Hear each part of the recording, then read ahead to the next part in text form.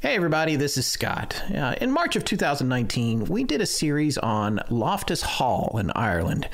If you haven't heard those two episodes, the bonus show we're posting today might make a little more sense if you check them out, but even if you don't, we think you'll enjoy this. Back when Forrest worked up the outline for the Loftus Hall series, he went down a rabbit hole related to the story. That rabbit hole was the infamous Hellfire Club. Several clubs took that name, but the one in Dublin is one of the most notorious, and tonight you'll hear why. Needless to say, Forrest's research on this was extensive, but a bit off topic, so we cut it from the main show. However, we still thought it was pretty fascinating content, so we asked Sarah to edit it together for us so we could present it as bonus content on our Patreon page, and that's what we did, posting it in April of 2019. So if you're a patron at patreon.com/astonishinglegends, you may have already heard this, and as always, thank you so much for your support. But if you're not, then this is going to be new content for you. Since this was a bonus show initially, and we're technically dark this week, it's presented a little rough around the edges and entirely commercial-free. It's our way of saying thank you for sticking with us, and we hope it'll provide a nice distraction given the current state of global affairs. We'll be back with a new show next week where Rich Haddam joins us again and in a strange turn of events acts as the host of the show, interviewing Forrest and I, and not only with his own questions, but ones submitted by you guys on our Facebook and Twitter pages as well. Part 1 of 2 of that drops next weekend, July 11th, 2020. It's the most candid conversation we've ever recorded, and it provides a little insight into how we got started, where we are now, and where we hope to go in the near future. But that's for next week. For now, enjoy this dive into the Hellfire Club of Dublin, and we'll see you back here in 6 days.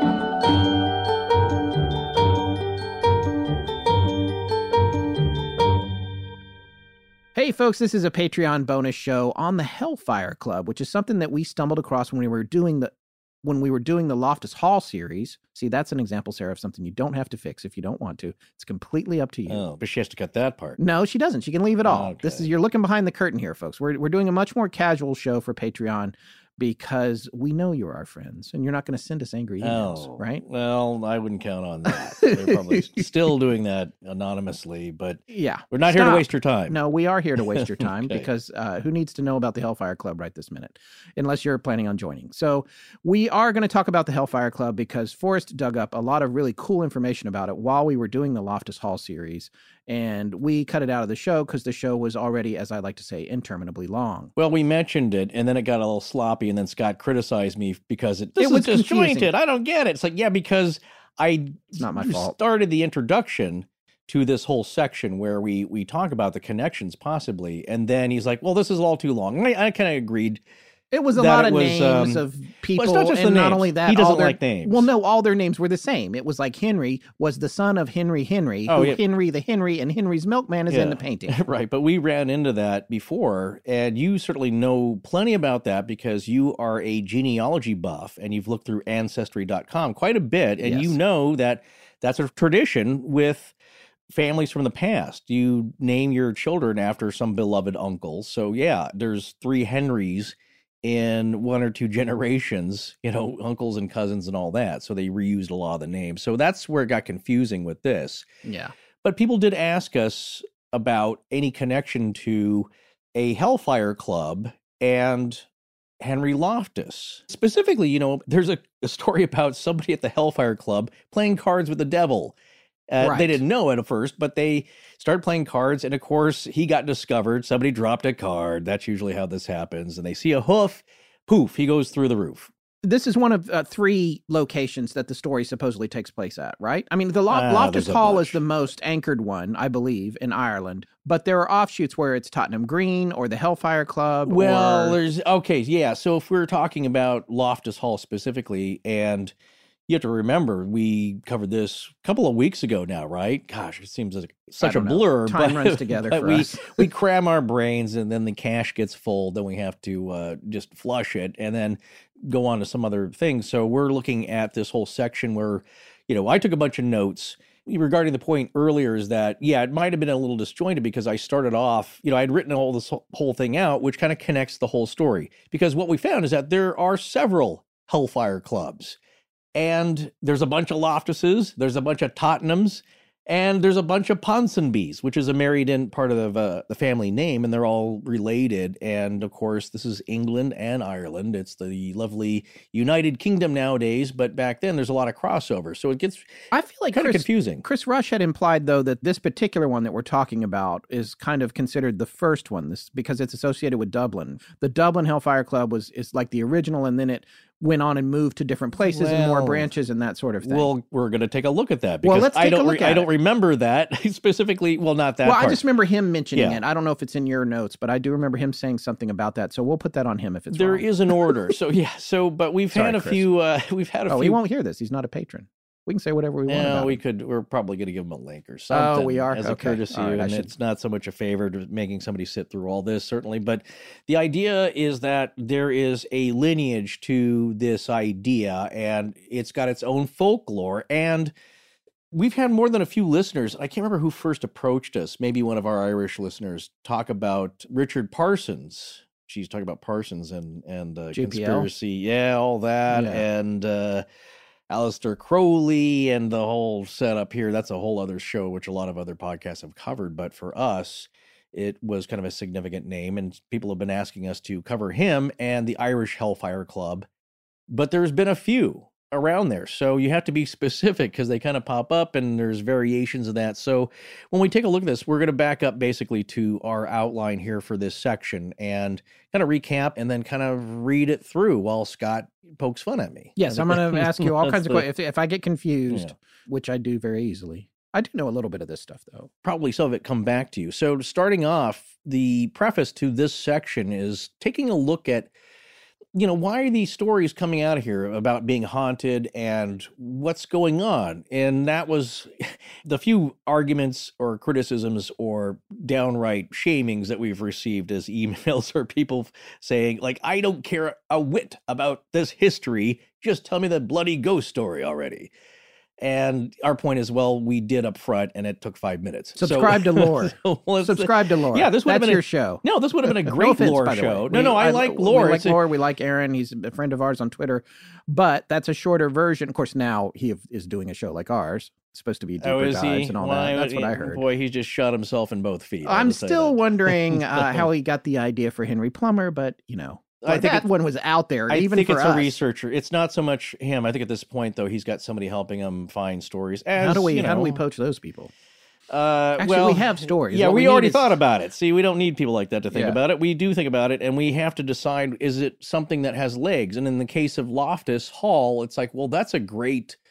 Tony, one of our Irish listeners that we love, he's been throwing that at us, literally sending us the book and the DVD and urging us to cover it quite a bit. And as I was saying, we had people say, you should cover this Hellfire Club. It's really fascinating. But for a story for us to cover, because we're not doing it in 25 minutes like Lore, where you can beautifully relay a little ghost story or a patch of history and then move on and have 2 or 3 of those in a show or an episode that's a half hour long. Yes. And then move on and get on with his life, where we have to think, is there enough here to cover? So this little section, it's like, yeah, we could do something on the Hellfire Club as a whole show in itself, but really let's save that. There's probably going to be not quite an hour. I don't know how long it's going to take, certainly, but this nice little section here with our lovely comments on something that is genuinely fascinating. So as we were talking about it, I was getting back to my point here, people saying like, well, just tell me the ghost story. It's like, well, yeah, we did. But as we do on the show, we look at the history and the legend and lore behind it and try and figure out like, well, why did this ghost story come out of this particular place? What is it about this place? Same thing with Pontefract. When we look at that, it's like, is it a haunted house just because it's, is it somebody in there? Did somebody bring in a haunted toaster or a Ouija board? what's going on there. And when you dig down into it, it's like it's literally in the ground. The most fascinating thing about that story, when we talked to the woman who owns the adjacent house, the council house, is that her husband, one of her, I think an ex-husband maybe, was digging in the basement, found an old well, and these stones with these creepy, symbols, Led Zeppelin Zosoka inscriptions on them, dealing with witchcraft or alchemy or something. It's like, is this place cursed? What's going on here? Does it have anything to do with that? So I find that's fascinating, whether it's true or not. When you look back, you usually find something that is anchored to the land and the buildings and the activities that went on there. So if you look at the Hook Peninsula, County Wexford, you can see that people have associated Druid practices way back when. And there was an article that's kind of fun to read, The Haunted Hall of Dreams by Brent Swanser, and that's on the Mysterious Universe blog. He wrote a little something about Loftus and just, he touched a little bit about the possible ancient Druid connections. And from what we knew, the Celtic Druids, yeah, they routinely practiced human sacrifice. Lots of references that other ancient writers, Norman writers, the Romans, they had noticed that because, as we said in the main show. But wasn't Chris that said they were always practicing around the oak trees or the trees, and that there's not a lot of trees on the peninsula, or was that you? That was me, because I don't, of course, know that, and not many people would, because, as I said in the main show, they didn't keep many records of their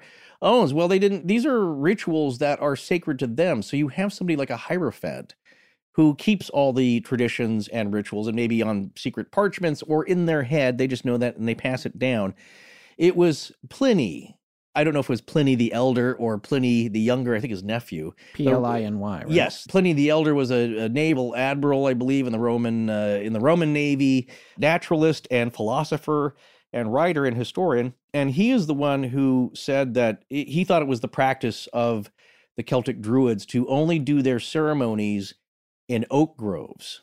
So then you're thinking like, well, that peninsula has always had kind of really rough weather, and there are trees there, but one of the sources we read, the trees only seem to grow behind that one wall there. So, I mean, they grow taller than the wall, but not a lot of natural trees and woods there. So you wonder, were there oaks there? Not necessarily. I was reading a little about that, after we did it, wondering if I'd made a mistake. Well, we don't know what practices they had there. Maybe they did their human sacrifices in a peninsula because that was favorable to them. So we just don't know. But definitely what we found out is that little peninsula there has seen a lot of bloodshed. Yeah. A lot of bloodshed over the years.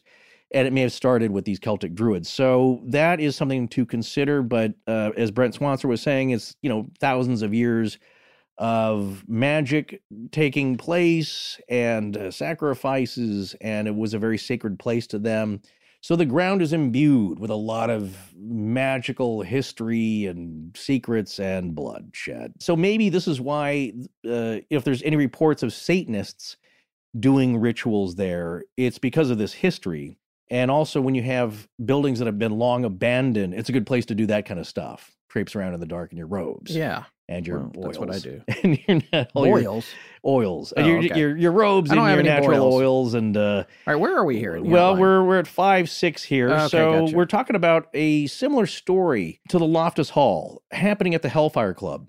And there are other stories of the devil dealing in at card games. As we talked about in the main show, maybe it's a popular folklore kind of setup. The devil goes down to Georgia because you're gambling with the devil for your soul or something big. And there's plenty of that in this as well, coming from these Hellfire clubs. So what the account is, and I think we pulled some of this from the Dark Emerald Tales blog. That's a fun website about Irish history and some ghost hauntings and things like that. If it reminds you, this Loftus story, there's an identical story told of a card game being held at the notorious Hellfire Club of Dublin on Montpelier Hill, where a stranger with cloven hooves for feet sits down at the table, plays cards. So as we set that up, it's a very similar story, but it's not so much having to do with the family and, of course, with romance. This is just somebody discovering the devil, and, of course, they have to go away. Yeah. That's very kind of an old trope, you could say.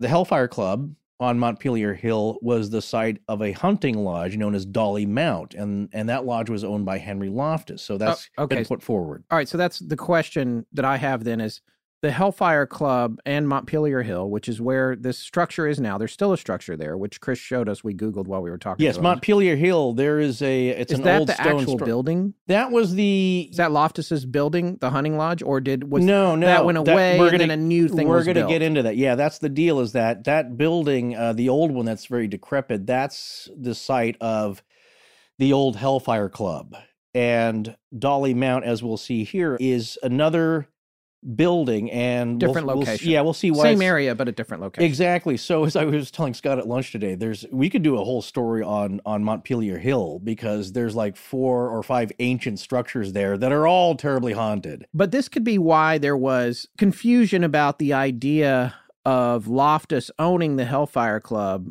He didn't. Technically, he owned a nearby structure at a prior time. Yes, let's not jump ahead, shall we? Okay, sorry.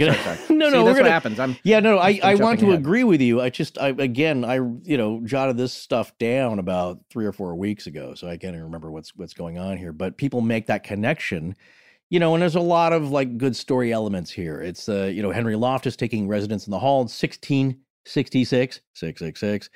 Another cloven-hooved figure visiting one of these buildings, playing cards and maybe cursing the place, or maybe Henry Loftus selling his soul to the devil to build a place. Seems like a steep price for a reno. Wait, the 1666 residence, that was for the other structure that's nearby, what later became the I believe so, okay. Yes. So as we inch towards that, that's kind of the setup there. And of course, like I said, there's a lot of good tropes coming up here. I think 2016 was the 666th anniversary of the founding of the mansion house known as Loftus Hall. And people were wondering, is the devil going to show up then for the anniversary? And I think something's there all the time. That's why it's a great place to go visit. That would be the year 1350. Yeah, 666 years prior would be 1350. Yeah, who knows? So that would have been when Loftus Hall was founded, 1350. No. Well, remember back when we were talking about Redmond Hall? That would have been a Redmond Hall. 1300s would have been Redmond. Yeah, exactly. So it's the site has had a building on it, but you have to be careful about our language. So what we're talking about is the founding of the building that was there prior to Loftus Hall being built in the same place. Yes, important note here. If you've not heard the 2-part series, you're going to be real confused. Stop now. I mean, I'm confused. I heard it. I mean, you may be a patron. You may be a patron, and it's like, well, here's a fun little bonus thing. It's not a laborious 6 hours long, so I'll just listen to this first. Yeah. Well, it would help to go to listen to the Loftus Hall parts, because, again, that's based on what we're talking about here. For the record, they're patrons. Patreon is the website. I don't call them Patreons because that's like a silent, sounds like a robot or something. Yeah, Patreons. You're a Patreon. Well, yeah, but you're a patron under this platform. They're a patron on the Patreon. I don't know. Patreon's a made-up word. Let's move on, shall we? We're moving on. So there are several Hellfire clubs that sprang up in England and Ireland during the 18th century. Now, the first official Hellfire club was established in 1718 in London by Philip, the Duke of Wharton, along with several of his high society cronies. You understand, these are privileged people. They are usually politicians. They're higher than gentry. They're nobility. They have titles, and they want to hang out and do their business. And, of course, there's a lot of structure to high society and their rules and what's proper and what's not and what you can be seen doing. Nowadays, people could do anything. There's no shame. So back then, you could be shamed and face the societal fallout from that. So, Philip, the Duke of Wharton, kind of had this original idea, or I guess the original idea behind Wharton's club is that it was meant to be a satirical prank against proper society. That's what I'm getting at here, is that you're all prim and proper. Well, we know you're a bunch of hypocrites, and we're just going to have fun anyway. So here's a little joke that's going to mock you, basically, while we can also still hang out and drink. Well, and this is something that I remember that I asked Chris Rush about. I asked if this was, just thumbing their nose at proper society, which seems like how it started, but he seemed to imply that then things got kind of out of hand. Well, as they always do. Yeah.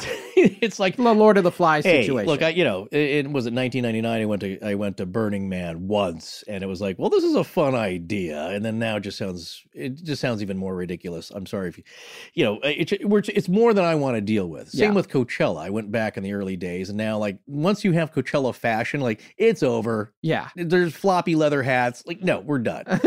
I'm not. That's fine. You can continue it just sounds out of hand. So anything that was a good idea. Before it was cool. It was kind of, yeah, it was just a bunch of cool bands playing. Yeah. I think when people are being helicoptered in, yeah, it's over. Yeah. So that's what happens with any of these establishments. It starts off as a fun thing. Well, same thing with Burning Man. It was a toast to this guy's breaking up of his marriage on the beach in San Francisco. I believe that's the original story. But he burned. They burned all of his own, or or just all of his old stuff that he had with his ex-wife or ex-girlfriend or whatever is kind of a cleansing. And I think, well, this is kind of fun hanging out, and there's a fire, and we're enjoying ourselves. And then next thing you know, there's 40,000 people. Yeah. And a documentary being made. That's the other thing. Once you have a documentary made being about it, it's over. Yeah. It's just not cool. Or anymore. sometimes ahead of time. Look at the Fire Festival. Well, that's what I'm saying. Yeah. Well, actually, no, that was made after the fact, but the festival never happened. Exactly. So it just had to be documented how ridiculous that was. There is a Fire Festival 2.0 happening. So, geez, please stop, people. Anyway, and stop with the challenges. The other thing about the idea behind Wharton's Club is that it was a mocking of religion, and that was a huge thing back then. People took it very seriously, as they had for since the calendar rolled over, we could say. And by that time, though, I think in the 17th century, the 18th century, people were pretty self-righteous about it and judgmental to a degree. And so what happens is that you have people who kind of see the hypocrisy of that, and people kind of using that as as people will do now, as an excuse to, like, well, I'm not, look at me, I am a good Christian, I'm not to be blamed or whatever. So they were doing that to mock the societal rules of the time.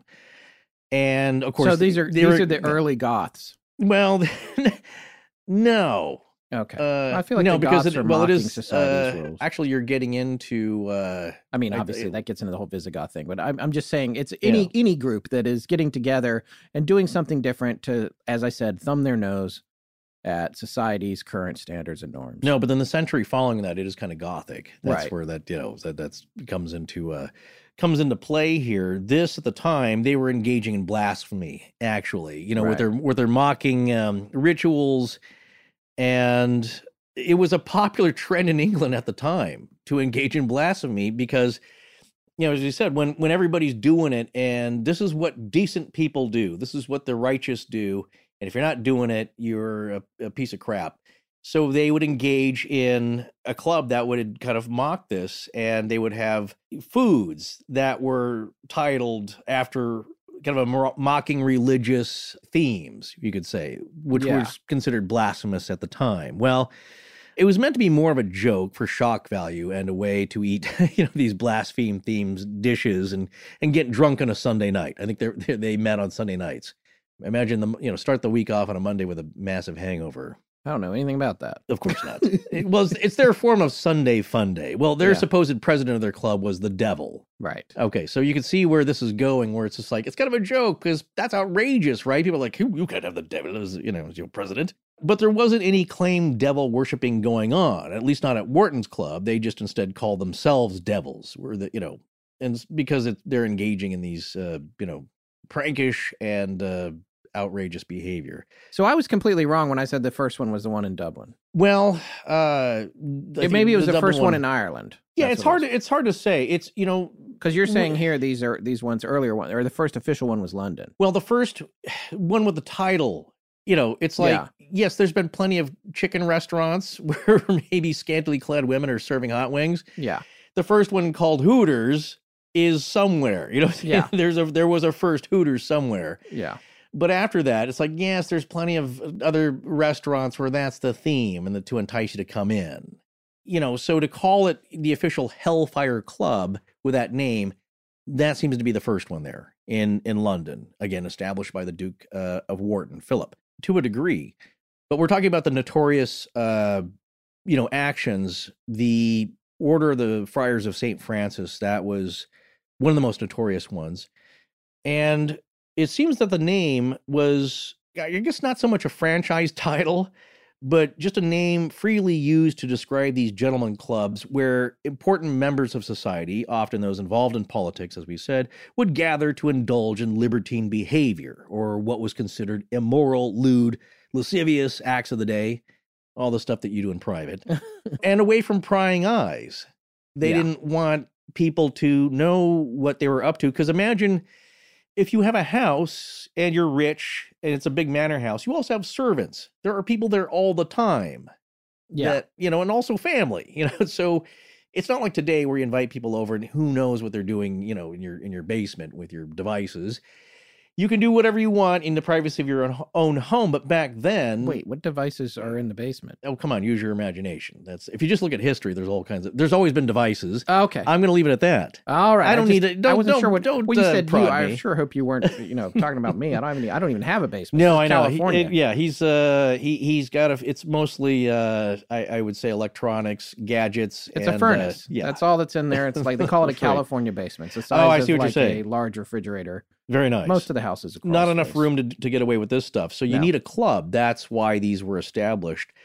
Just for simple things like getting drunk, gambling, mocking the prevailing religious customs and attitudes with their own ceremonies.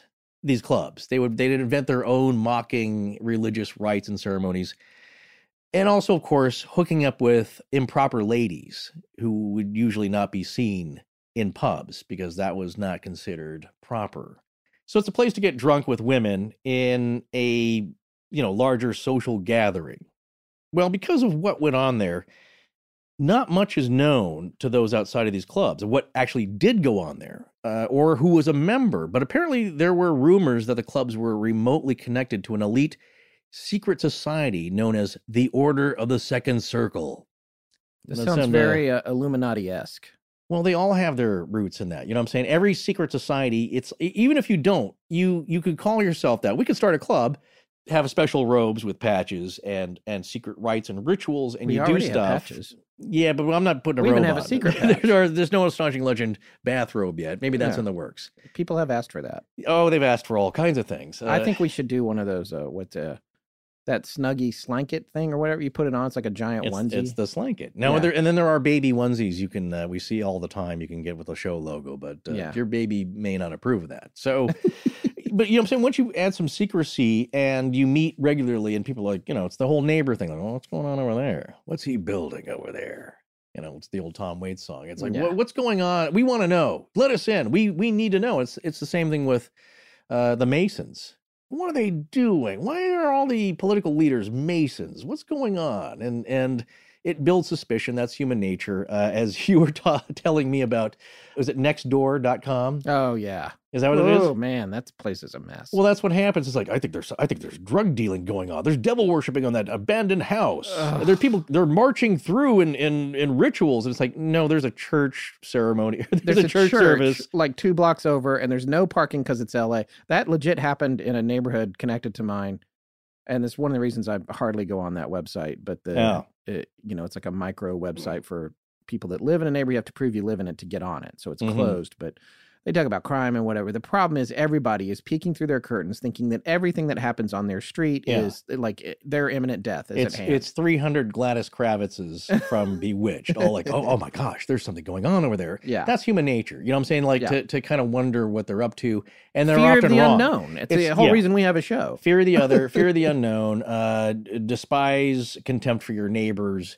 What he's referring to is like, wasn't there a big stir about like, what's going on over there? There was a whole long thread about all these cars parking and people going down this trail through an empty lot or the end of a cul-de-sac, and then they would come back a little bit later and cutting through some alley or something, and then coming back, and all the people on Nextdoor were convinced that they were making drug deals and returning to their cars. Oh, that's what it was. When in fact, they were all attending like a wedding or a night service or Alcoholics Anonymous meeting. Yeah. And so that's... Yeah, that was at the church. At the church, right, so which was on the other side of the bushes. Yeah, it's just like, come on. I just want to see the following up comments. Like, people calm down. See, that's the problem with that is just it's completely polarized. There's either the people that are convinced the sky is falling and the other people that make horrific fun of the people that think the sky's falling. And then there's me lurking and trying to figure out where somewhere in the middle there's a reality. Well, that's a good point because it's with these Hellfire clubs is that yes, there's a lot of like, tongue wagging and finger pointing and like, what are they doing over there? And I'll bet it's lascivious. Well, it was.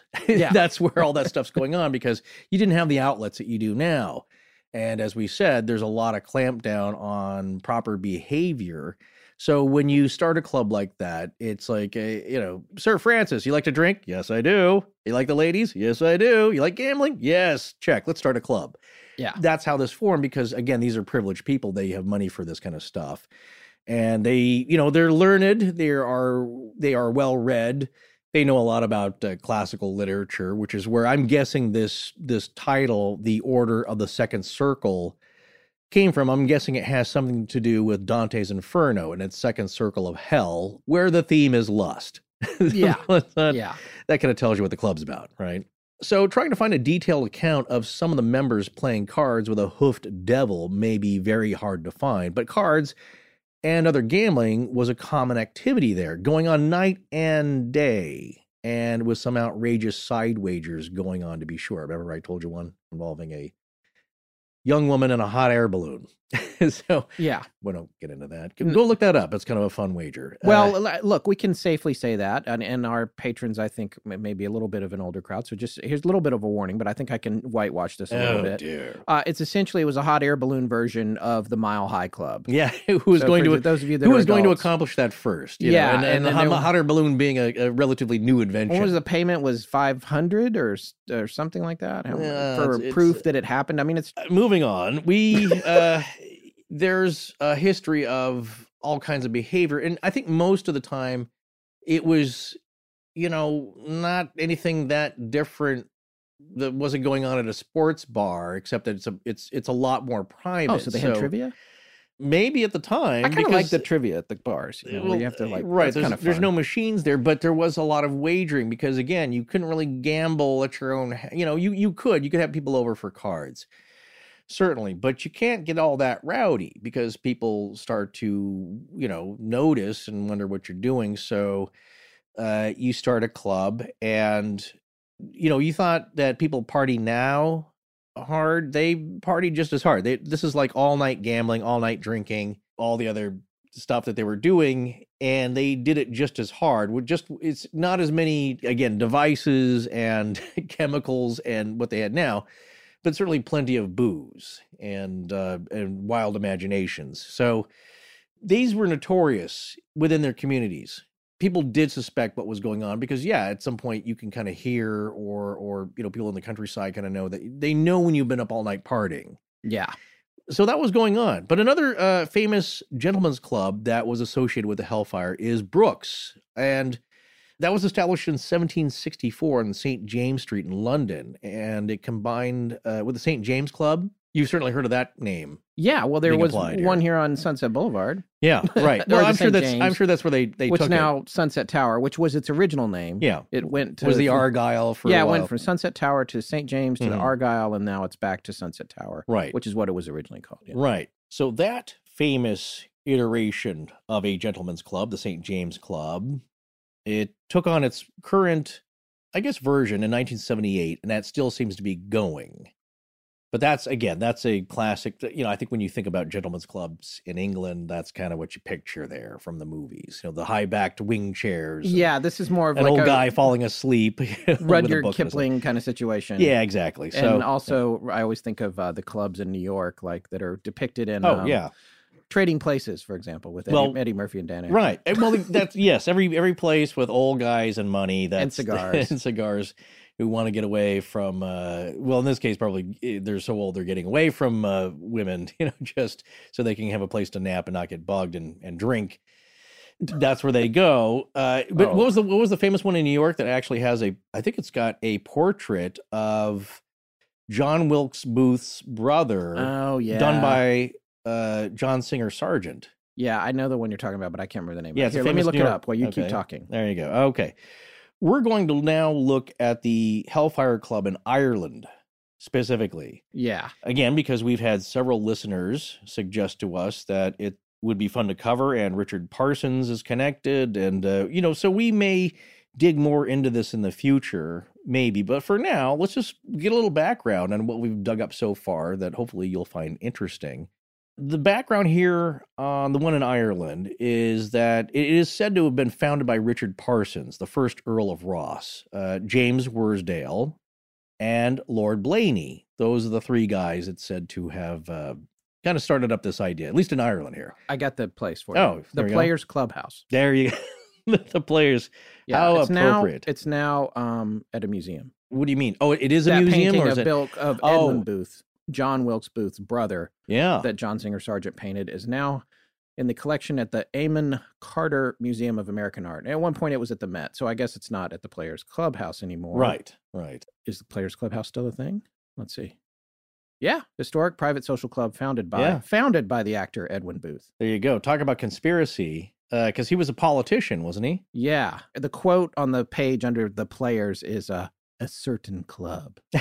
Well, Private club founded in 1888 when Edwin Booth, the greatest American actor of his time, purchased a Gothic revival style mansion facing Gramercy Park and commissioned architect Stanford White to transform it into a certain club for the promotion of social intercourse between the representative members of the dramatic profession and the kindred professions of literature, painting, sculpture, and music, and the patrons of the arts. Yeah, well, a lofty ideal. Indeed. Yeah, well, there you go. So it's people hanging out. Doesn't seem like it is much debauchery in that particular one. No, but I did hear a story of Robert Carradine. No, I'm sorry.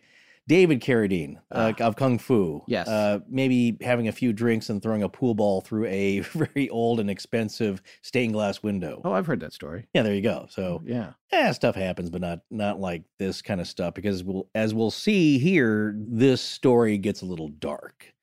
Well, the main dude, Richard Parsons, was also Grand Master of the Masonic Grand Lodge of Ireland for 6 years, as well as a notorious libertine, profligate, nihilist, witty freethinker, and shunner of the moral and religious customs of the day. Now, to be clear, none of those bad habits are or were endorsed by Freemasonry. So I don't want people to start making that connection of like, oh, there you go, Masons doing secret stuff, getting wild. That is not part of Freemasonry. They just happen to be Masons who also enjoyed these kind of things. What is profligate? Profligate?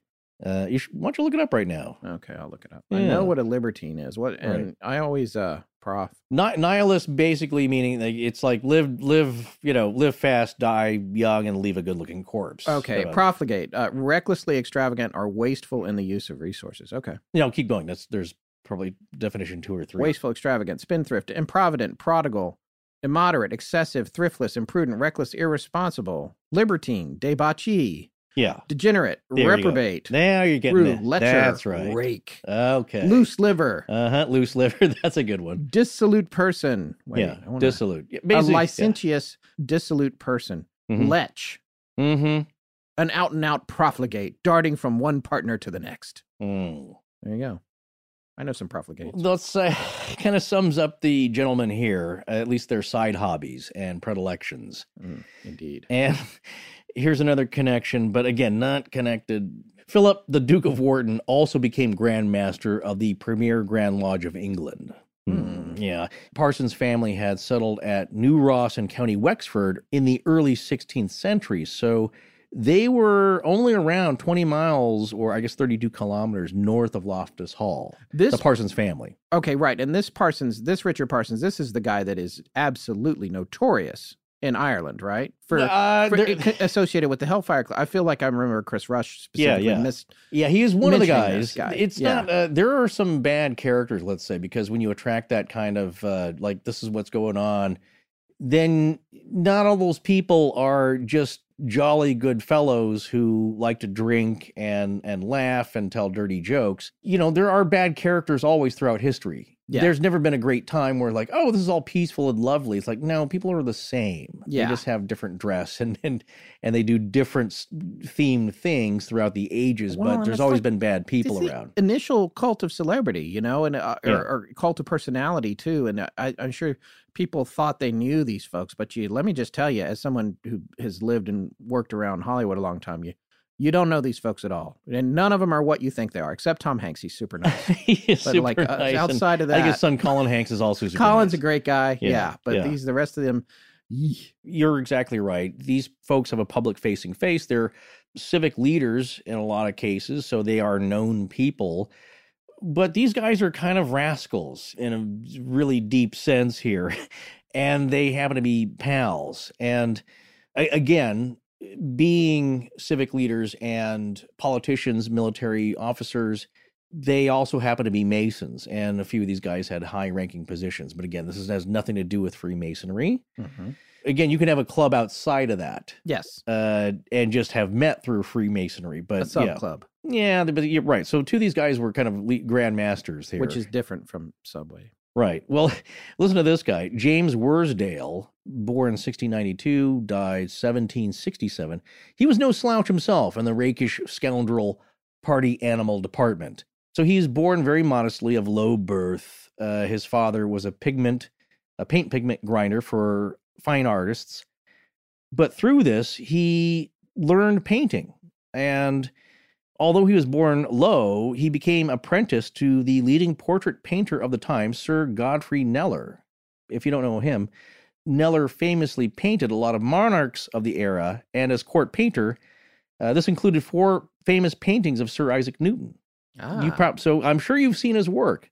There is one with, I think, Newton as a younger man. He's got that curly wig on. Yeah. It's very famous. Yeah. Well, there you go. That's the dude. Kneller, that's, Godfrey Kneller. For those of you interested, that's Kneller. Yes, there you go.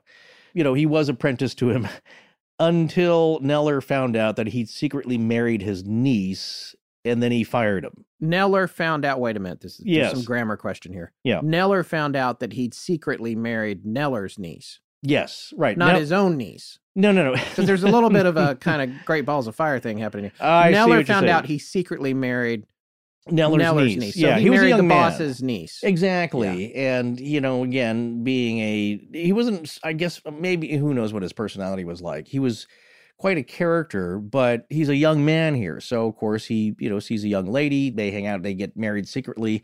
Kneller did not like that, so he fired him. But I think at that point, Worsdale had picked up enough painting skills that he can kind of make a living at it. So it's like, you, sir, are fired. I'll see you at Thanksgiving. Yes, but I don't know if it was really. Which, of course, they didn't have Thanksgiving, but Oh, that's right. There you example. go. Yes, at some gathering, I'm sure he was not invited. I'm not even sure if it was a legal marriage.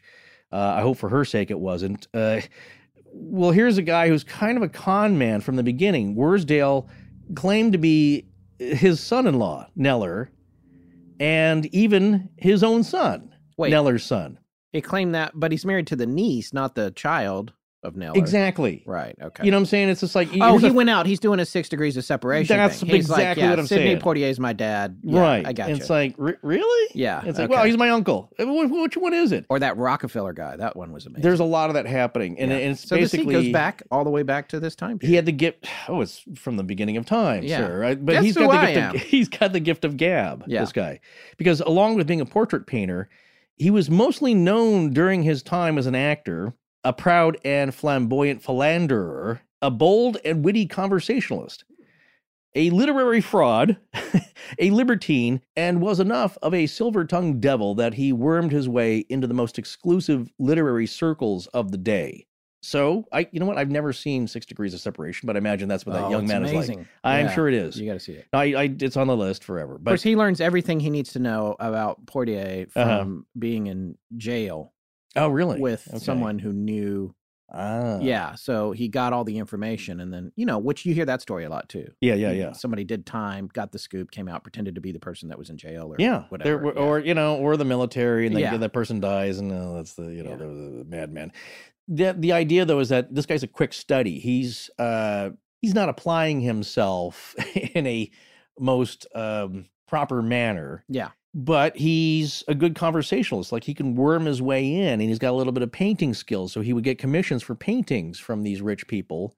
And he did worm his way into these higher circles of society that he would normally not be allowed.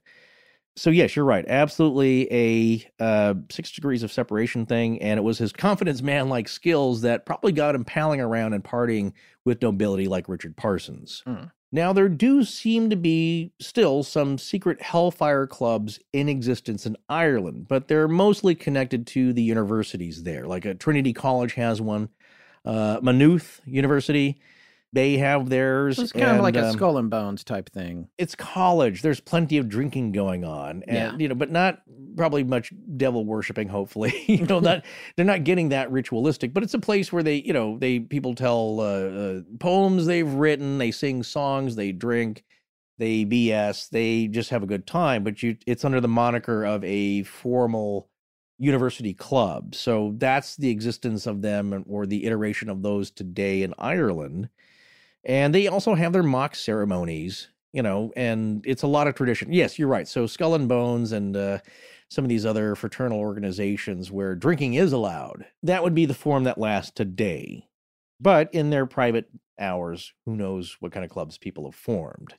There is a New Orleans a drinking club, or, basically it's a Bacchus-themed type club that was based on some of the works of Richard Parsons that takes place today. Remember I sent you that article? Yeah. And it's just kind of, to me, it was kind of gross. But yeah, that's going on where it's just a lot of probably gallons and gallons of boxed Gallo wine and middle-aged people. It's not and attractive. Debauchery. Yeah. So anyway, if there were stuff going on today, you're not going to hear about it. They're not going to tell you. It's not going to be printed.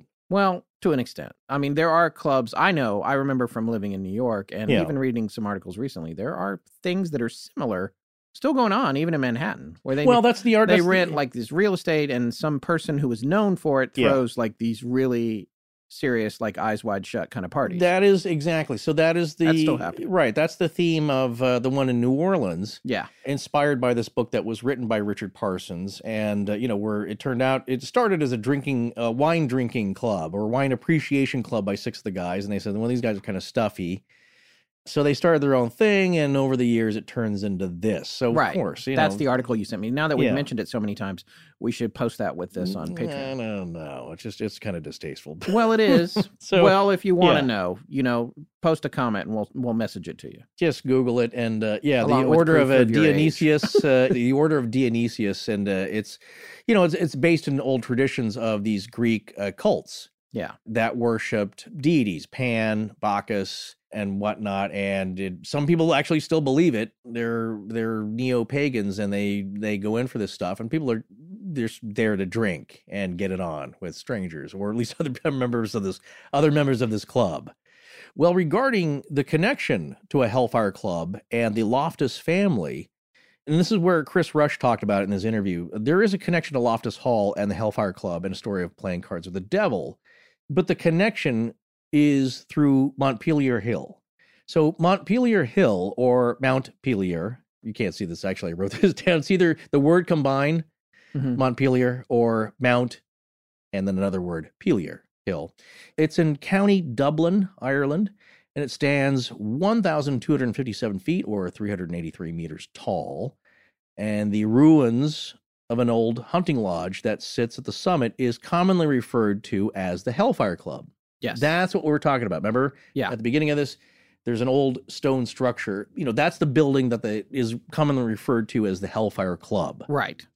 Today. Yeah, exactly. Well, it's not. And it's ruined. It's like there's holes for windows, but that's it. It's the walls are eroded looking. A lot of the stone's fallen, and it's in disrepair, but you can kind of still go inside it. Yes. And as Chris was talking about in his interview, it's open. It's like a park in a way. It's basically. But he also implied it's kind of dangerous at night because anyone can be there. Because he was talking about doing paranormal lockdowns there and everything. Right. Oh, I'm sure it's tremendously haunted, but it's what surprised me is that, any place here, of course, if it's a public park or whatever, you got to monitor it, because it's not so much that what people are doing there, it's that they're going to hurt themselves and then they sue the city. Yeah, but he also prevented me from doing that. He also was making a point, though, that anybody can pop in. Oh, of course. Like I said, there's no ranger, there's no guard, no one's patrolling it. It's just open and it's there, and it's ancient. It's just, I mean, not ancient, but it's pretty darn old, right. And it's a historical building, and there's some graffiti, but generally it just kind of remains in its state. Right. But I wouldn't go there because, again, I'm not so much afraid of the paranormal and the supernatural.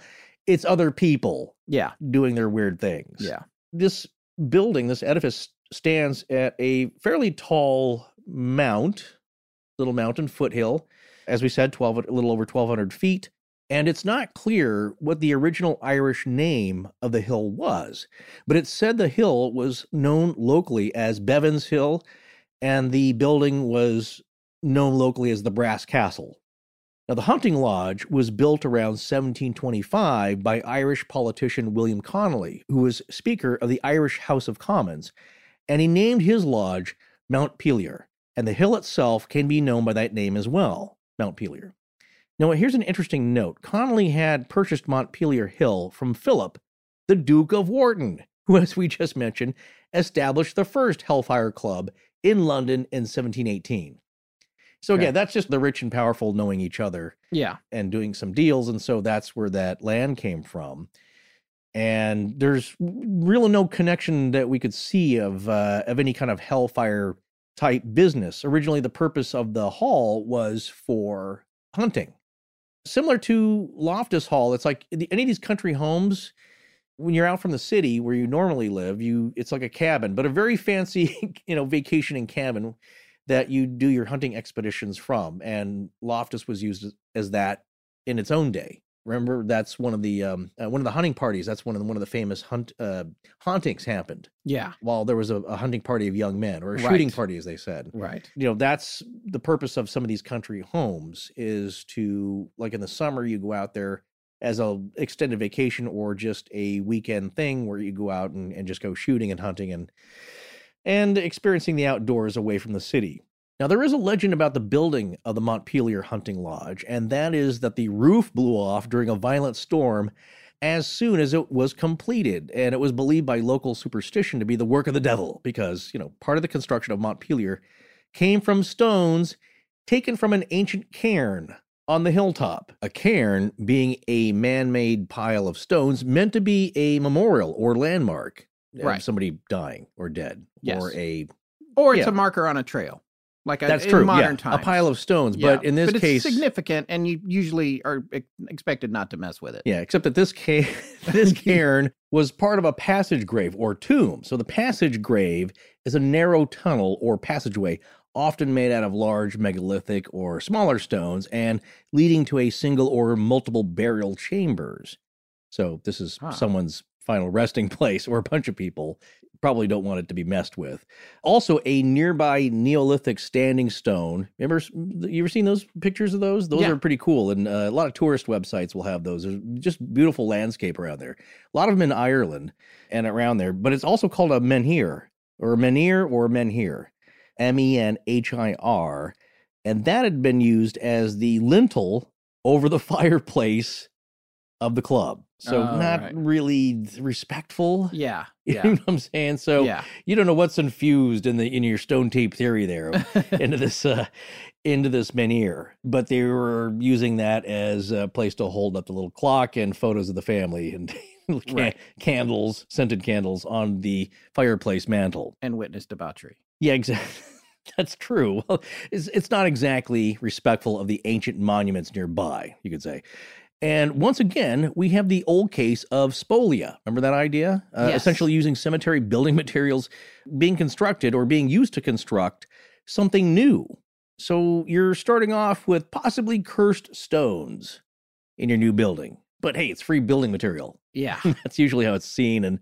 And a lot of times the people building that stuff, like, they don't care. They're not living there. Yeah. Headstones being used or grave markers to be plastered into, sometimes with concrete, into new edifices.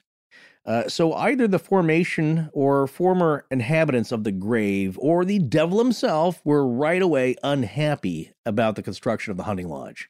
You're starting off on a bad foot. Yeah. Between 1735 and 1741, the Mount Pelier Hunting Lodge was used by the fellows of an Irish Hellfire Club as their hangout. And of course, there were stories of drunken debauchery, lewdness, gambling, all that fun stuff, heavily frowned upon by the 18th century society taking place there. But in addition to that, there were stories of occult rituals, blasphemy, either satirical or real, and demonic hauntings taking place there, which over the years have added to its lore of being severely haunted. And of course, that's what people remember most about the place, so much so now that it's known as the Hellfire Club rather than the Mount Pelier Lodge. Right. Because that's the more interesting name, of course. And these stories, those are much more interesting to remember and retell. All these wild stories of possible devil worshiping. Well, that, we had our own satanic panic. back in the late 70s. Remember that? Here in the U.S. Yeah. So my thinking on that is that, yeah, it was a lot of hype and people were scared and they're passing off these stories. I certainly heard a lot of them coming out of the northern Idaho, eastern Washington area. And as a kid, you're like, ooh, they're spooky and they're creepy and scary, because much more scary than a ghost story, because these are people doing this stuff. People exist, they're real, and they do weird stuff, and they haul you off into the woods, and who knows, you just disappear. And people will say, like, well, that's all baloney. That's part of the panic and the hype and all that. But there are real stories of that happening. I mean, there are real instances of weird things happening, as we saw in our Beast of Bray Road examination of the film. Yes. By Seth Breedlove. Yeah. Remember the game warden there, or the saying one like, of my favorite scenes in his movie. Yeah, there's all kinds of weird stuff going on here. They come from all over the world to worship here. Yeah, he had the 1,000-yard stare too. Yeah, he'd seen some stuff, as I said in the in that episode.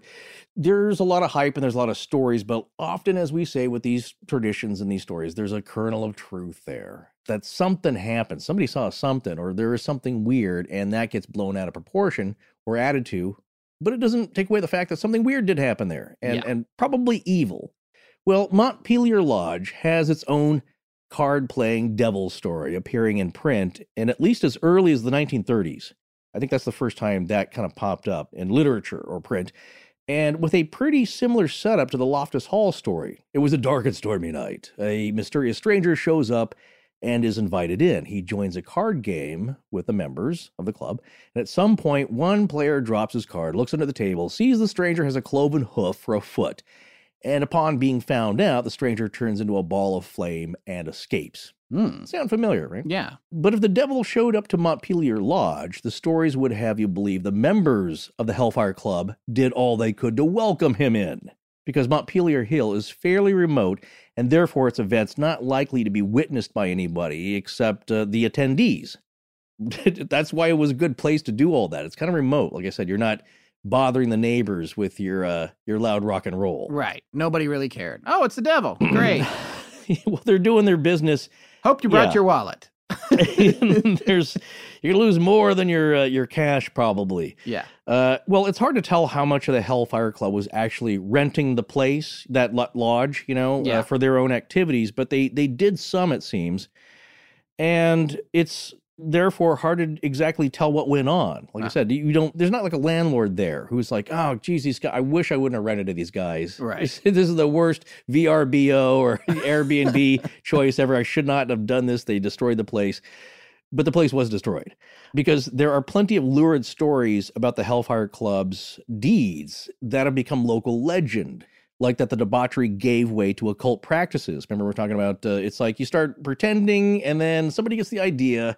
It's like the wine club. It's like, hey, what if we invited a bunch of men and women and we just really let loose here? Yeah. That happens over time because you get bored with what you're doing. Well, there's a de-evolution that takes place when you remove the rules and the structure of society. Exactly. And then, of course, there's the whole idea of mob mentality. And right. I mean, you're setting up the perfect environment for this de-evolution. Yeah. Or some people say Devo. That is what that stands for, by the way. Yes, they would say that exactly. De-evolution. Yeah.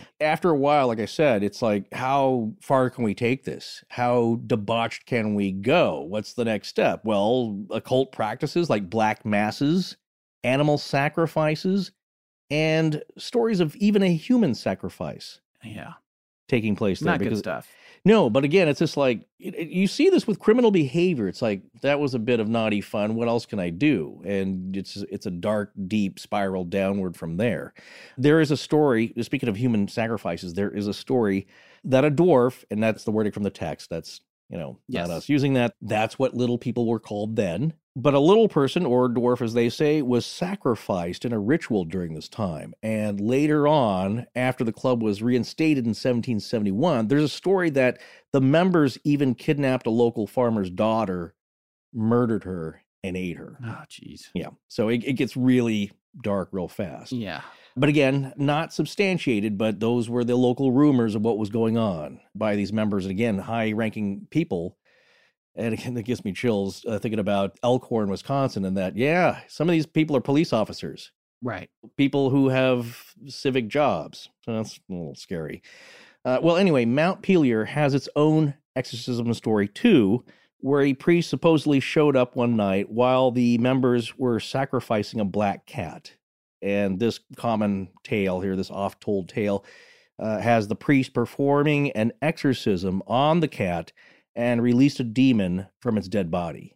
Now, I don't know why a priest would suddenly show up like, what are you doing here? You know, like as he showed up to this debaucherous party, maybe to berate the guys.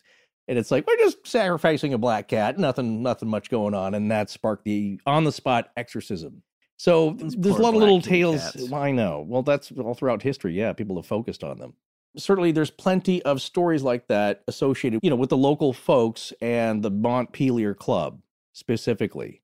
And for more black cat lore, at some point when the Hellfire Club was renting Montpelier, there was a fire. There are a few stories about how it caught on fire, one being that the members set the fire in retaliation for William Connolly's son not renewing their lease. Again, that's the bad Airbnb scenario. Like, you guys are out of here. Yeah. They get upset. They torch the place. That happens today. People destroying their vacation property. Another story is that the members did it to make the place actually look hellish, just scorched and burned. Another gruesome story is that a footman spilled a drink on one of the members after a black mass, and that the angry member dumped brandy on the footman and then set him on fire. Then that fire spread around and killed several club members. Yeah, all kinds of really dark stories here. Doesn't matter what age they're from. After that fire, the club was moved to the Killikee steward's house down the hill for a while, which is also said to be very, very haunted by a large black cat. That's more UK large black cat lore there, too. Yeah, there's a fair amount of that. There was a lot of it. Apparently, that's a running theme there. Well, this big black ghost cat is connected to the story of the priest who exorcised it, or another story of the members dousing the cat with booze and then setting it on fire. Guy's having a really horrible laugh. A plumber, though, working on the steward's house in 1971, is said to have found a grave with a small skeleton in it, either a child or could it have been the sacrificed little person? So, like Loftus, finding a skeleton that we don't know if it was... Do you think that it's connected, or do you think those are two different stories? There's the parallels between these two stories are striking, frankly. They're starting to build up, right? Yeah. I mean, again, we don't know if there's a real connection, perhaps, between these two different properties, but there's a lot of recurring themes that are going on here. Also, on Montpelier Hill, on the northern slopes, is another ruin now known as Carthy's Castle, or McCarthy's Castle. But when it was built in the late 1700s by Henry Loftus, Earl of Ely, I've been told it's either Ely or Eli. Okay. I think people from England might say Ely.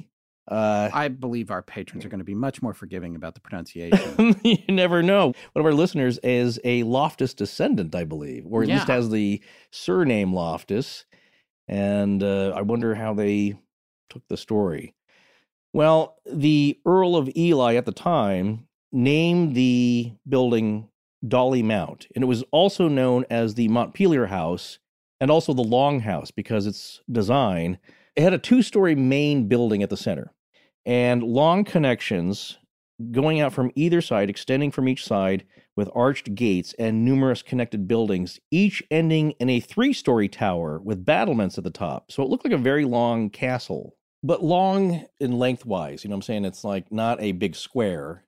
It was very long, like two halls joined with this two-story building and these two three-story turret-style round buildings on the ends.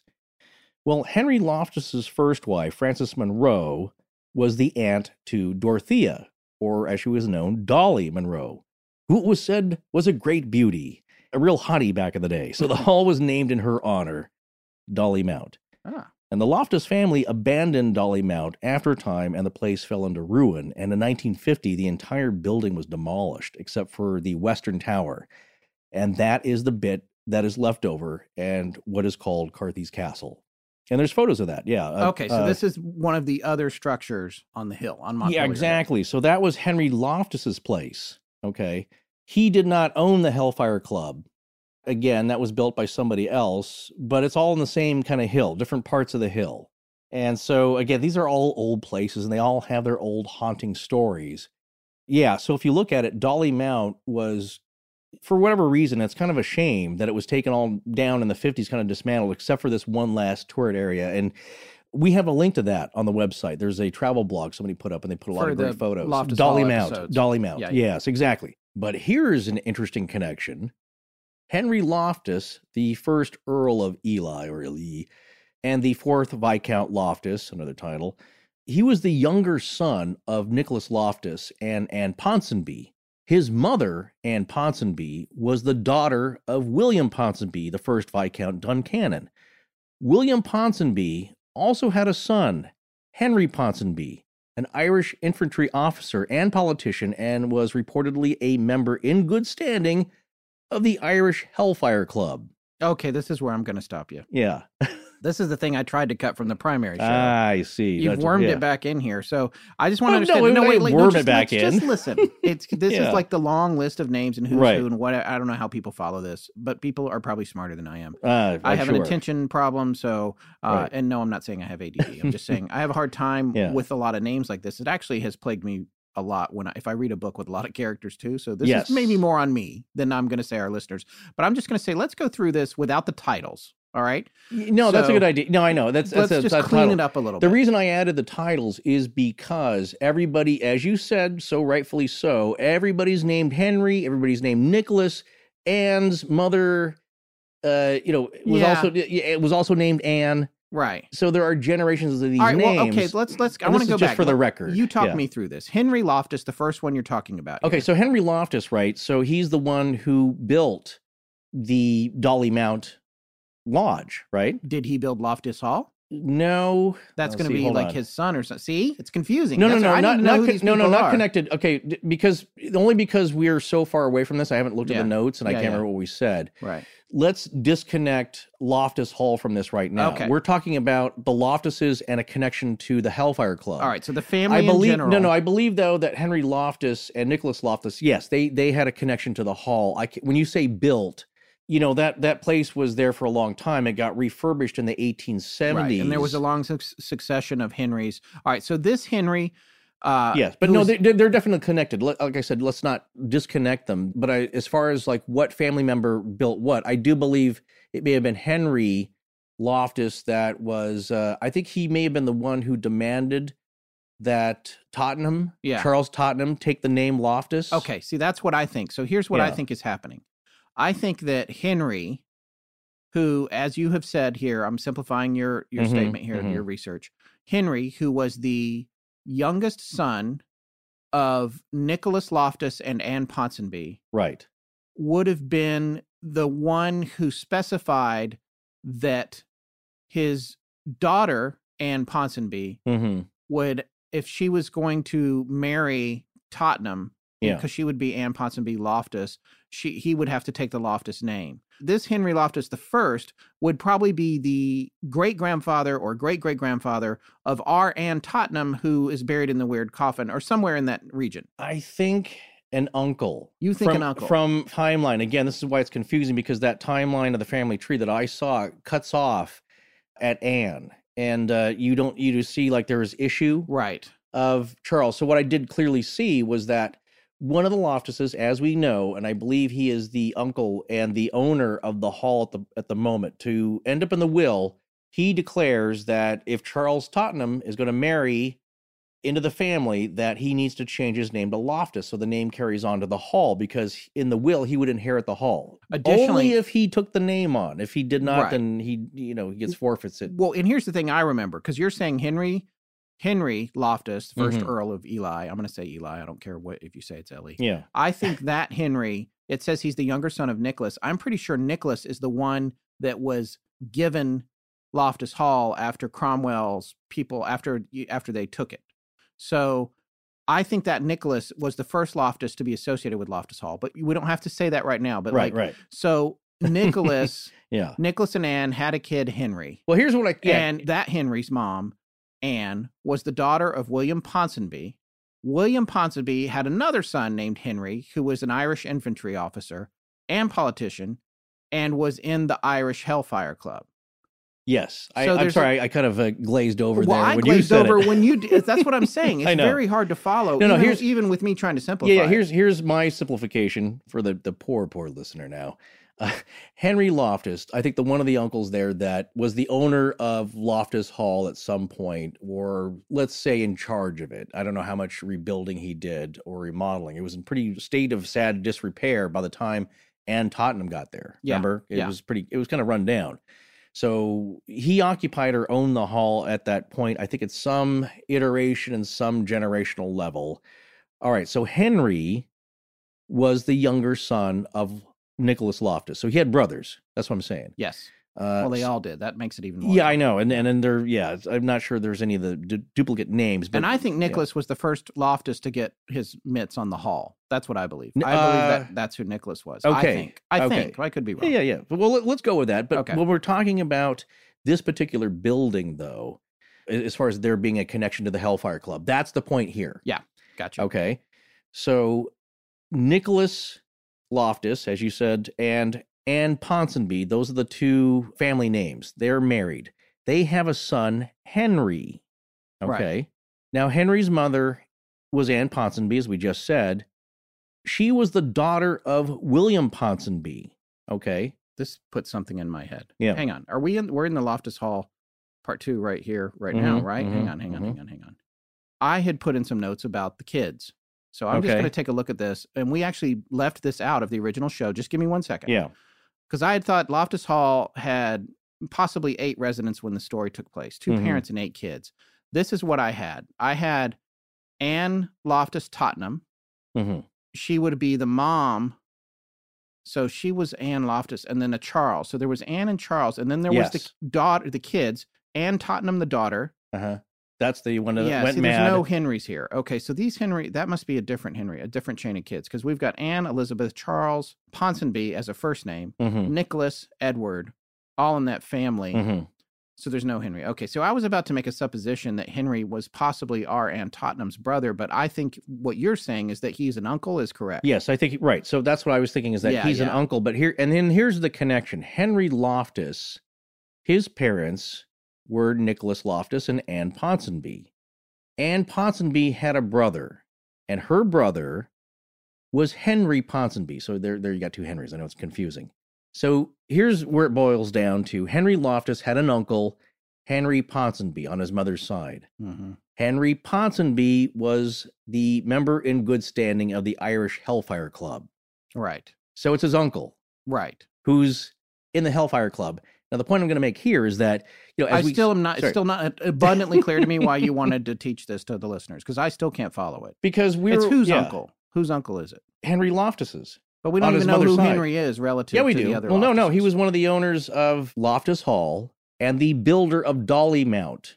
Okay, so you are saying that he's an owner of Loftus Hall, because you were saying we weren't. Well, I believe that's who he was. I don't want to say, when you said built, because you said was he the one who built Loftus Hall. It's like, well, I don't know how much building he did. I do believe. Yeah, I shouldn't have said build, because I think it was. Yeah. He was in direct connection to possession of the hall, I believe, but he was the one. I'm talking specifically about this haunted hill here. Okay. With the Hellfire Club. That's why I said, like, let's put that Loftus aside. Because there is it's a connection. Too confusing for us to tie it all together. Yeah, exactly. Well, I mean, I think if you boil all that down, the words are correct. But in this case here, Dolly Mount was built by Henry Loftus. Okay. Henry Loftus's uncle was in the Hellfire Club, the notorious one. Right. People were looking for a connection. Yeah. That's what I found on my own, just from this little fact here, because here's the next interesting thing that I found. There aren't many records of the Irish Hellfire Club, because you don't want your name associated with it. I mean, people kind of know at the time you're there, but there's no meeting records of like who got drunk when and who, laid with who. So you just assume that, I think he's part of that, and then you go on about your business and you don't keep records. Well, so there aren't many records of who was a member in good standing or what they did there, their activities. But apparently there is one visual record, and this is where I found it was interesting. As we mentioned earlier, the Irish Hellfire Club was founded by Richard Parsons, the first Earl of Ross, and James Worsdale, the con man, the 6 degrees of separation con guy. Yes. Now, this comes from a wiki passage, but as we just mentioned, Worsdale could paint portraits decent enough, and there's a painting by him that hangs in the National Gallery of Ireland titled The Hellfire Club, Dublin. In the painting are 5 members of the club seated around a table. And listen to this rogues gallery. If you want a portrait of, I guess, a literary or word portrait of this portrait of what types of guys these were. One of the people seated there, Henry, the 4th Baron of Barry of Santry, he was tried and convicted of murder in 1739, but he got later pardoned. So maybe a rough guy. Again, and another Henry. Yes. Another person seated at the table was Simon Luttrell, who was Lord Ernham, later Earl of Carhampton. And at one time, he was the Sheriff of Dublin, and his rakish behavior earned him the nickname King of Hell, Hell being a district of Dublin notorious for its brothels. He's also believed to have had a poem written about him, the Diaboliad, dedicated to, quote, the worst man in England. So imagine you get a poem written about you stating that you're literally the worst. Yeah. So, and then there's one story from the Hellfire Club while at Montpelier that has Luttrell making a pact with the devil for his soul within 7 years if the devil would clear his debts. But when the devil came to Montpelier Lodge for Luttrell's soul, he distracted the devil and escaped. A classic Trick the Devil story. Indeed. Do you see where some of Yes. these now, the themes are kind of recurring? Is like one of the guys from the Hellfire Club dealt with the devil, made a deal, skipped out on it. Just to refresh your own memory, I think it is important to put this here in this special that we're doing. But we did get to this section in the crux, so this will be a little bit. A little bit of a redux for some people. You're absolutely right. Yeah, some of this we did read over, but I think I truncated it and didn't say all this because I was giving you the evil eye. I know this is a lot of it's a lot of detail, but when it's like that's the kind of stuff we like. If you don't like this, then please skip to something else. That's all I can say because I do love weird little bits of history But make sure and write a horrible review before you go on iTunes. Hey, someone's going to do that. You don't need to really add to the pile here. Yeah. But I do find like I said, no one had written about this really, but I was reading another section here in the wiki entry and found that like, wait, that name sounds familiar. Ponsonby? Yeah. That's got to be related. And then I found in the family tree, like, there's the connection. Right. Because again, we were looking, people have been asking us and it's been written about in people's blogs, like there is a connection to Henry Loftus and the devil and the Hellfire Club, and they're all bad dudes and they're doing devil worshiping and all kinds of horrible things. And maybe that's why it's cursed. You know what I'm saying? This is why it goes back to the haunting.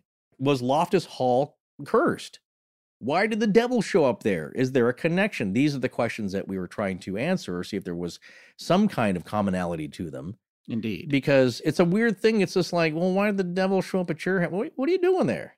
Yeah. Who knows? Why would he care to show up there specifically to torment and, if the story is true, to curse one of the daughters of the guy that made the pact? Well, yeah, and I have thoughts on that, but I want to wait because we're so close to kind of wrapping this up. We're very close. I'm going to save them. I'm going to save my thoughts till you do these last two points. So here's the other guys that are in the painting. The 3 other guys in the painting are Colonel Richard St. George, Colonel Clements, and Colonel Henry Ponsonby. It seems the brother of Anne Ponsonby, Henry Loftus's mother. So the party animal, Henry Ponsonby, was Henry Loftus's uncle. Yeah. So I know, yes, again, lots of Henrys and lots of family connections. Not to disparage, to be clear, any surviving descendants. Yeah.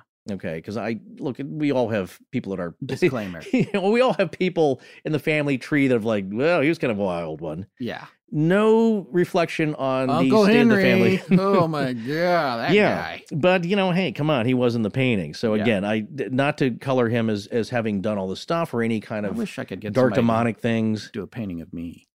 Or a painting of us here in Blanket Fortiana. It's very expensive, and you don't have time to sit for it. Maybe we could just do a velvet thing. Well, you know what I was dogs at pool.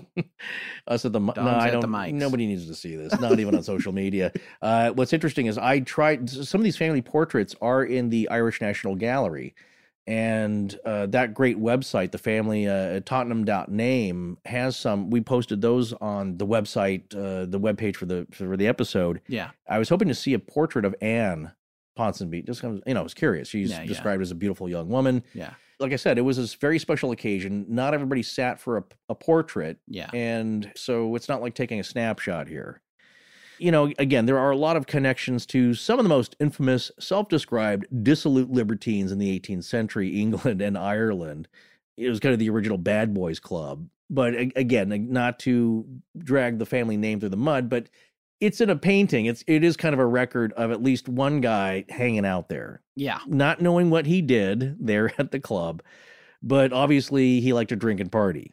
And so it was, let's loosen this up here. You seemed like I had a great sense of humor. And I'm sure Uncle Henry did too. I'm just curious, like, what went on there really? Yeah. But you never know. But these guys did party hard. And if they had drugs and rock and roll to go along with their sex and their booze back then, they would have all died during the first weekend. You know what I'm saying? It's too much. You would have uncorked it. Well, the wiki entry at least goes on to say that for the Dublin Hellfire Club, most of their meetings occurred in Dublin city centre at the Eagle Tavern on Cork Hill near Dublin Castle. And accounts of the club's meetings claim that the members drank scaldine, a mixture of whiskey and hot butter, and that they left a chair vacant at each gathering for the devil. Well, that sounds kind of tasty. And their club's mascot was a black cat. Well, there you go. Butter, I don't know if that either sounds it sounds creamy and heartwarms the soul, or it's just going to give you a horrible stomach ache. I don't know. But butter and hot whiskey. Yeah, so that's kind of the weird connection that I came through, and hopefully that transferred to the main show. But I just thought it was, again, people were asking, is there a connection? And there's slightly Everything one, but is you never connected. We just can't trace it because everyone has the same name in the family tree. It's hard to keep Henry track of. Ponsonby Loftus. See, crazily, there was a son named Anne. This confuses things even more. As Forrest said, I am a genealogy buff. Right. And I've gone through this stuff in my own tree. It gets really tricky, especially when you go way far back and the names are crazy. And, Philbrook is a variation on Felbrigg, which was a town. There's a forest. There's a Felbrigg castle, everything. Yeah. I did call and say, that's mine. Can I have it back? But apparently somebody gave it away a long time ago. Oh, I'm sad to hear that. Yeah, there's Felbrigg plates too. Well, yeah. Well, but prior to that, here's the crazy thing. What I did trace all the way back, Ancestry is pretty amazing. I traced back prior to the family name being Felbrigg, it was Lebigod. Is it French or Norman? I think it was Norman, and that is the origin of the word, and I haven't really figured out bigot. So that's wonderful. That's nice. That's where I come from. Yeah. But Lebigod was the name, and then one of the Lebigods had a son in Felbrigg who became Simon of Felbrigg. So then it became D. Felbrigg, and then eventually that became Philbrook. There you go. Yeah. See, again, a callback. It's not even my real name. It's like but nobody's is. Yeah, it's a twisted version of a town from from England. Well, they all are. That's what we were saying about Raymond Legros. Yeah, Legros, Raymond the large or the chubby. I would not call a guy fat. He would cut you in half. There's a legend of Strongbow. He had this. Apparently, that the family still had the sword. Richard de Clare, was it 4th Earl of Pembroke? I'd be surprised if I remember that correctly. But he was the head leader, the Anglo-Norman leader that Raymond Legros came and killed a bunch of locals to make it a safe landing for Strongbow. Yes. And there's a legend that Strongbow was so upset with his son for cowardice that he cut him in half with that sword. Oof. But parenting skills back then, not the greatest. But the idea here is that all these names morphed over time. It would be really rare to have somebody whose name didn't change with whoever was occupying the land, whether they were Angles of German Nordic descent, Viking descent, or if they were Norman with French and Normandy descent. And it's all such a mishmash. So whoever's in control of the area, you blend your name that way to fit. Well, the same thing happened when all the immigrants came to America in the 20s, and then right after the turn of the century, we have a much beloved uncle who passed away, but his name, he was of Danish descent, Nielsen. Mm-hmm. And he gets to Ellis Island. It's like, that's too hard to spell. You're Nelson. Yeah. And it's like, okay. And also, so he just went with that's fine. My favorite musician. Right. So and some people are still have their name spelled that way. And then some it gets changed. Yeah. So Raymond, that name, a lot of times it's a title that gets conferred upon you or a nickname and you end up with it. And that's the family name. Well, we're going to wrap up this special. The last thing that I was going to say was that with regard to the stories that were associated with the Hellfire Club, it actually made me rethink a little bit the story associated with Loftus Hall. And I regret not saying this in the Loftus Hall series. Right. So this is just for you guys, you Patreons. Yeah. That's just for you guys. There is the possibility, especially when you go through this long period of time, that the story is not an internal story. We didn't really address that, but that it's one made up by outsiders. And as a result of, because you can imagine with the Hellfire Club, everybody, all the people who were, for the time, the proverbial teetotalers are like, oh my, that place, whoa. And then it has a fire or something. Right. And they're like, well, I'll tell you why it had a fire. The devil showed up. Yeah. And then it becomes this whole thing. And it's the same kind of thing could have happened at Loftus Hall with well, I'll tell you why she's locked in the closet.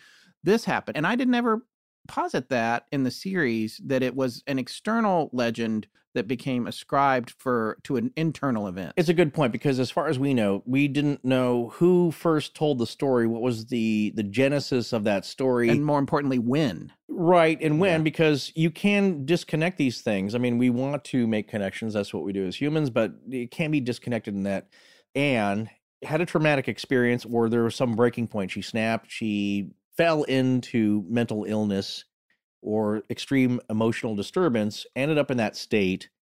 People kind of had an idea, because again, there's servants that work at the house. The word gets out what's happening there, and maybe somebody makes up a story. But it's also very real that Father Brodus did come to perform an exorcism. That is cemented there in the local record. I mean, okay, let's say that that's a haunting. Like, people were genuinely freaked out after Anne's death, and they call Father Brodus. But is that connected to this devil story? Literally, I mean, is it a result of that? Or are these just two stories? Or, is there a devil story that ends when Anne's dead, and now there are separate hauntings, not connected to a possibly made-up story, but Father Brodus comes to address that. And a couple hundred years later, who knows, but what we're left with is a really good Irish legend.